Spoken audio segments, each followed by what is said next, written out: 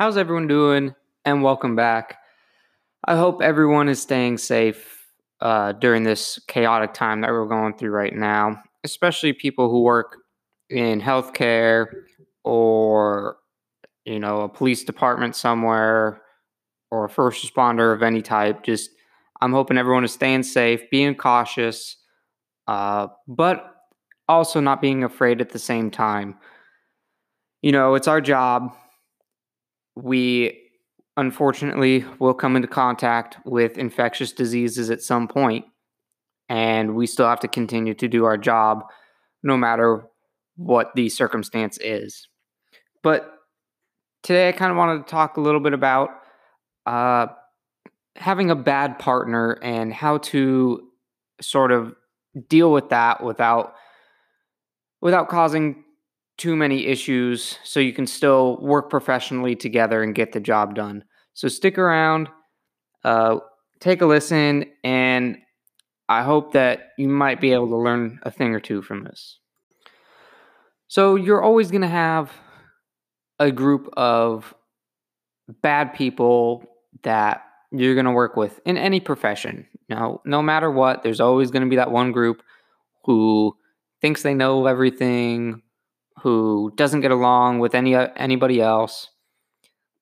And it is what it is. And you're just going to have to be professional and learn to work with that. So the last 3 months, I got paired with a paramedic who was that person who thought they knew everything. No matter what you told them, you were wrong. Any suggestion you made, it was wrong. And it was a really difficult 3 months. They put him at my station because I didn't have a permanent partner at the time. Like everywhere else in this country, in the United States, and I'm sure throughout the world, there's a shortage of paramedics. And you know me, I'm all about education. So if a paramedic class is available to you, I would strongly recommend taking it because always further your education. They closed the closest one to me down, and they actually closed uh, all of them down in the state. So it's going to delay me a little while longer to get it, but it's on my list of things to do. Anyway, they paired him with me, and the first day we worked together, it was right at shift change. I was checking off the truck like I normally do. I always start at the driver's seat because I'm driving most of the time, right? You're the EMT, so you do patient care, but it's not too often. So you do drive a lot. So I start off in the driver's side. I make sure my headlights work, my turn signal works, the emergency lights work. It's full of fuel. I make sure all of that works. And then I proceed to the outside and I check each compartment, making sure I have all my equipment. So I get to the back compartment and he comes thundering around the ambulance. He goes, "Hey, did you check off the truck?" And as I'm currently digging through this compartment, making sure I have all my equipment, I'm like, I'm working on it. Why? What's up? "Well, you need to check off the truck." Again, I'm still working on it. What are we missing? "Well, we don't have the smaller big BP cuff in the monitor." "Okay, why don't you call the supervisor and tell him that?" "That's not my job. That's your job to do." So I kept my mouth shut and I just kept checking off the truck. And I got inside, I made sure we had all our bins. All our bins were stocked in the cabinets. I made sure the bag was good. And of course, I checked the monitor, making sure I uh, had EKG leads, the pads, just everything in the monitor. And it turns out we were missing blood pressure cuffs, which is no big deal. I got on the phone, called the supervisor. "Hey, this is what we're missing from our truck. Is there any way you can get it to us?" "Yeah, I'll get it to you, no problem." And within 30 minutes, we had the 2 blood pressure cuffs. It was literally no big deal. So We got our equipment that we needed, and then we got called to move to another zone to cover that zone. And he proceeds to tell me, it's your job to make sure that the truck is fully stocked with all the equipment that I need as the paramedic. If I don't have the equipment that I need as a paramedic, then you're the person that's going to get sued. You're the person that's going to lose their license, and I'm going to be fine still working. When he said that to me, I looked over at him, and no shit. I was just like, you are out of your fucking mind. Are you seriously that stupid? And then he proceeds to tell me about his former careers and what EMTs are supposed to be doing. And I was like, dude, checking off the monitor and making sure everything's in the monitor, that's an ALS skill. I'm not, as an EMT, supposed to touch that monitor at all. Like that monitor literally has nothing to do with me. That's an ALS skill that needs to be checked off by a paramedic. Guess what? Your badge says paramedic on it. That's literally one of your duties. And he looked at me like I was stupid and was just like, fine, whatever. I'm just trying to help you out. And after that conversation, we didn't talk for the rest of the shift. And the preceding shifts after that, we again didn't really talk to one another. But on scene, we kept it professional. We got the job done, and thank the Lord, we didn't really run any critical calls. I think we ran one seriously critical call, and that was it. And I'll actually tell you about that critical call because it kind of pertains into being a good or bad person, paramedic, EMT, whatever you want to, it's just, it really annoys me. So we get called out for a cardiac arrest. And when a cardiac arrest comes over, they send the ambulance, a deputy, and the fire department. We get on scene first, into the house. The lady's doing CPR on her mom. And what is the first thing you do for a cardiac arrest? CAB. Circulation, airway, breathing. So we tell the daughter to stop CPR. The lady's agonally breathing, so she is still breathing. She has a carotid pulse. And like I said, she was agonally breathing, so she does have chest rise and fall, but she's not breathing at an adequate rate. So, like I always do, I hook them up to the monitor. I put the 4 lead on the patient. I put the SpO2 on the patient. And it's just what I do. I'm here to support the paramedic and do what needs to be done. So she's tachycardic, so she has a very high pulse rate, and she's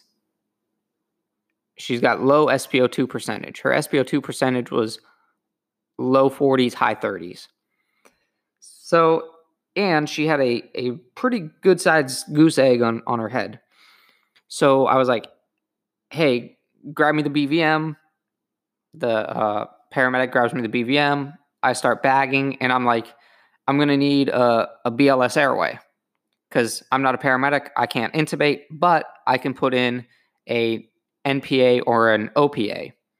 And an NPA is a nasal pharyngeal airway. It's basically a plastic tube or straw, but a little more flexible. And it goes up through the nose and into the airway, and it prevents the tongue from blocking the airway. Or an OPA, it's a little thicker plastic thing, and it's curved. I don't know, it's kind of hard to explain. But that goes in through the mouth, and it does the same thing. It prevents the the tongue from blocking the airway. So I was like, hey, while I'm bagging, I'm like, hey, I need a BLS airway. He's like, no, she's fine. I'm like, dude, her O2 sat's freaking low. I need an airway. And then he proceeds to tell me, no, I don't believe that's right. I'm just like, dude, she's agonally breathing at 2 to 4 times a minute. That is nowhere near enough. And I'm not getting good bag compliance, even trying to time it with her breaths in. So I'm like, I need something. He still denies me the airway. So I'm like, fine, whatever. The fire department gets on scene. They get in the room, all anxious to help, which I love. That fire crew that I work, that's on my shift. They're really good guys and gals. They work well with me, and they're eager to help. So they get in there. I'm like, what do you want? What do you need? And one of them, I was like, hey, I need you to start an IV for me. And I look over at the paramedic, who is no longer to be found in the room with us. And I'm yelling throughout the house. Finally, the 4th or 5th time I yell his name, he pops his head around the corner. He's like, what do you need? I'm like, what do you mean, what do I need? I need you, the freaking paramedic, to do your job. Didn't say that on scene, but that was going through my mind. But I'm like, hey, this is probably a trauma alert. He looks at me, he goes, okay. And I'm like, you should probably call for a helicopter too, because she's not doing so hot. And number one, it's going to take us a while to board, call her, get her in the back of the ambulance, get her ready to go. And two, that it's going to take us a while to transport her to the trauma center. So I'd get a helicopter, just make it a little quicker. He goes, well, no shit. What do you think a trauma alert is? Now, let me tell you, just because you call a trauma alert does not mean you need a helicopter. There are plenty of times I've taken trauma alerts by ground. I hate having to have to call a helicopter. That is one of my least favorite things to do. Is it cool? Yeah, it's cool. You get to see a helicopter land like 25, 30 feet in front of you. But it sucks. It sucks for the patient. It sucks for me. I don't have a good feeling when I do it. So I'm normally pretty hesitant to suggest that, but this lady really needed it. You know, she was a GCS of 3 for us the whole time, so she was unconscious, wasn't stimulated to pain, you know, verbal, nothing. So I mean, she was in very bad condition. So I tell the fire department, I'm like, hey, I'm gonna need, you know, the O2 tank. I'm gonna need a collar, a board, straps, head blocks. You know, it just now turned into a trauma alert. We got to get this thing going. So they get all that for me, and luckily the crew that was covering our zone when we got this call, they showed up on scene, you know, asking if we needed any help. And they were another ALS crew, so they also had a paramedic. And I was like, yes, please. I need a freaking paramedic over here because mine ain't doing shit. So I got on the radio. I was like, dispatch, you know, put this unit on our call with us. We're going to need the extra hands. The dispatcher, you know, did what I asked, and I could not thank that dispatcher enough. I could not thank the crew enough who showed up, because that was a really competent paramedic that showed up on scene, who knew what he was doing and knew what needed to be done. So after we boarded the patient, got her onto the stretcher, moved her into the back of the ambulance, the paramedic who showed up on scene after us intubated, you know, made sure the patient's vitals were in good working, you know, condition. Her oxygenation sats went way up back into the 90s.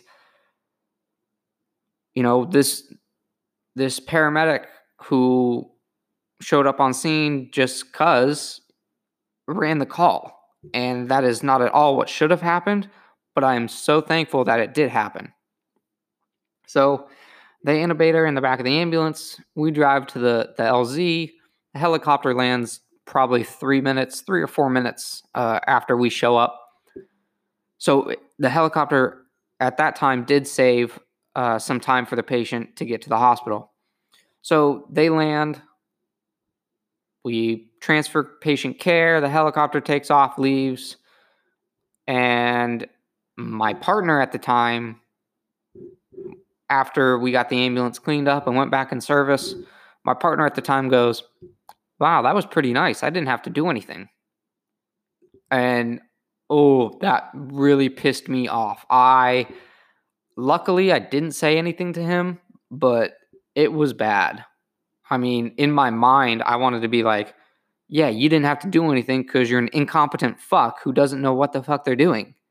So that would not have ended well for me. I probably would have been fired. So I just bit my tongue, didn't say anything, and I was just like, yeah, that's nice. So I don't know. I mean, for me, I'm not really an outspoken person. I try not to start conflict. I try to avoid it as much as possible, and I just try to be professional about my job. You're gonna run into these people. It's only a matter of time. Um, like I said, every job, every profession, no matter where you go in the world, there's gonna be people like that. And especially if you're an EMT, don't let paramedics walk all over you. Know your worth. Because, in all honesty, you do a lot more work than what you think. Yes, we absolutely do need paramedics, but we do most of the work for them. It's just like nurses. Yes, absolutely, we need doctors. They do fantastic work.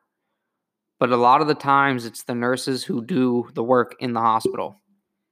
The doctor orders tests, orders, uh, lab work, just whatever. And the nurses go, they grab the samples, run it to the lab, they give patients medications. We kind of do that for the paramedics. We EMTs, we drive, we make sure you've got equipment, we set up monitor for you. We try to read your mind on what you're thinking.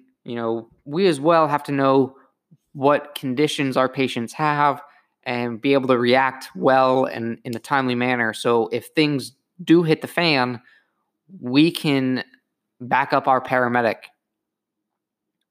But just don't let them walk over you. Like I said, know your worth. You are worth a lot more to that paramedic than what they give you credit for. It was kind of just a little rant tonight, I guess. I really wasn't prepared for tonight, so I do apologize for that. This has been kind of all over the place. If you have any questions, stories, comments, concerns, just whatever, if you just want to talk about something, you can always message me on Instagram at EMT_life_podcast. I'm always open for conversations. I always answer. I do apologize if it takes me a little time to answer, but I do answer. I hope everyone stays safe. I hope all your families stay safe with all this crap that's going on right now. If you work in the medical field, please wear your proper PPE. I would wear a mask on every patient, and I would put a mask on every patient just to be safe.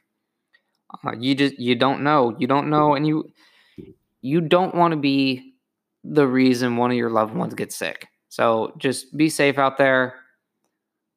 I hope everyone has a great weekend coming up. I know we can't do a whole lot anymore. We can't go out and do anything, but make the best of it. Really spend this quality time with your family and just feel loved.